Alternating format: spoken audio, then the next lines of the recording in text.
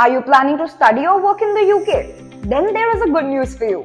India and UK have announced the Young Professional Scheme, which will not require you to have a sponsor or a job to live in the UK.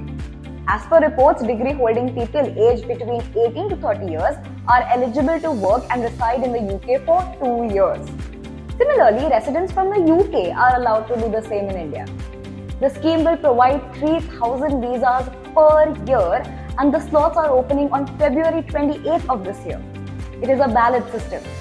This scheme is a part of the India-UK migration and mobility deal signed in May 2021. It is exciting to see what doors of opportunities the scheme opens for India's young talent. Share this video with your friends applying for the UK. It might come handy. That's it from my end, and for more updates, stay tuned to Novello.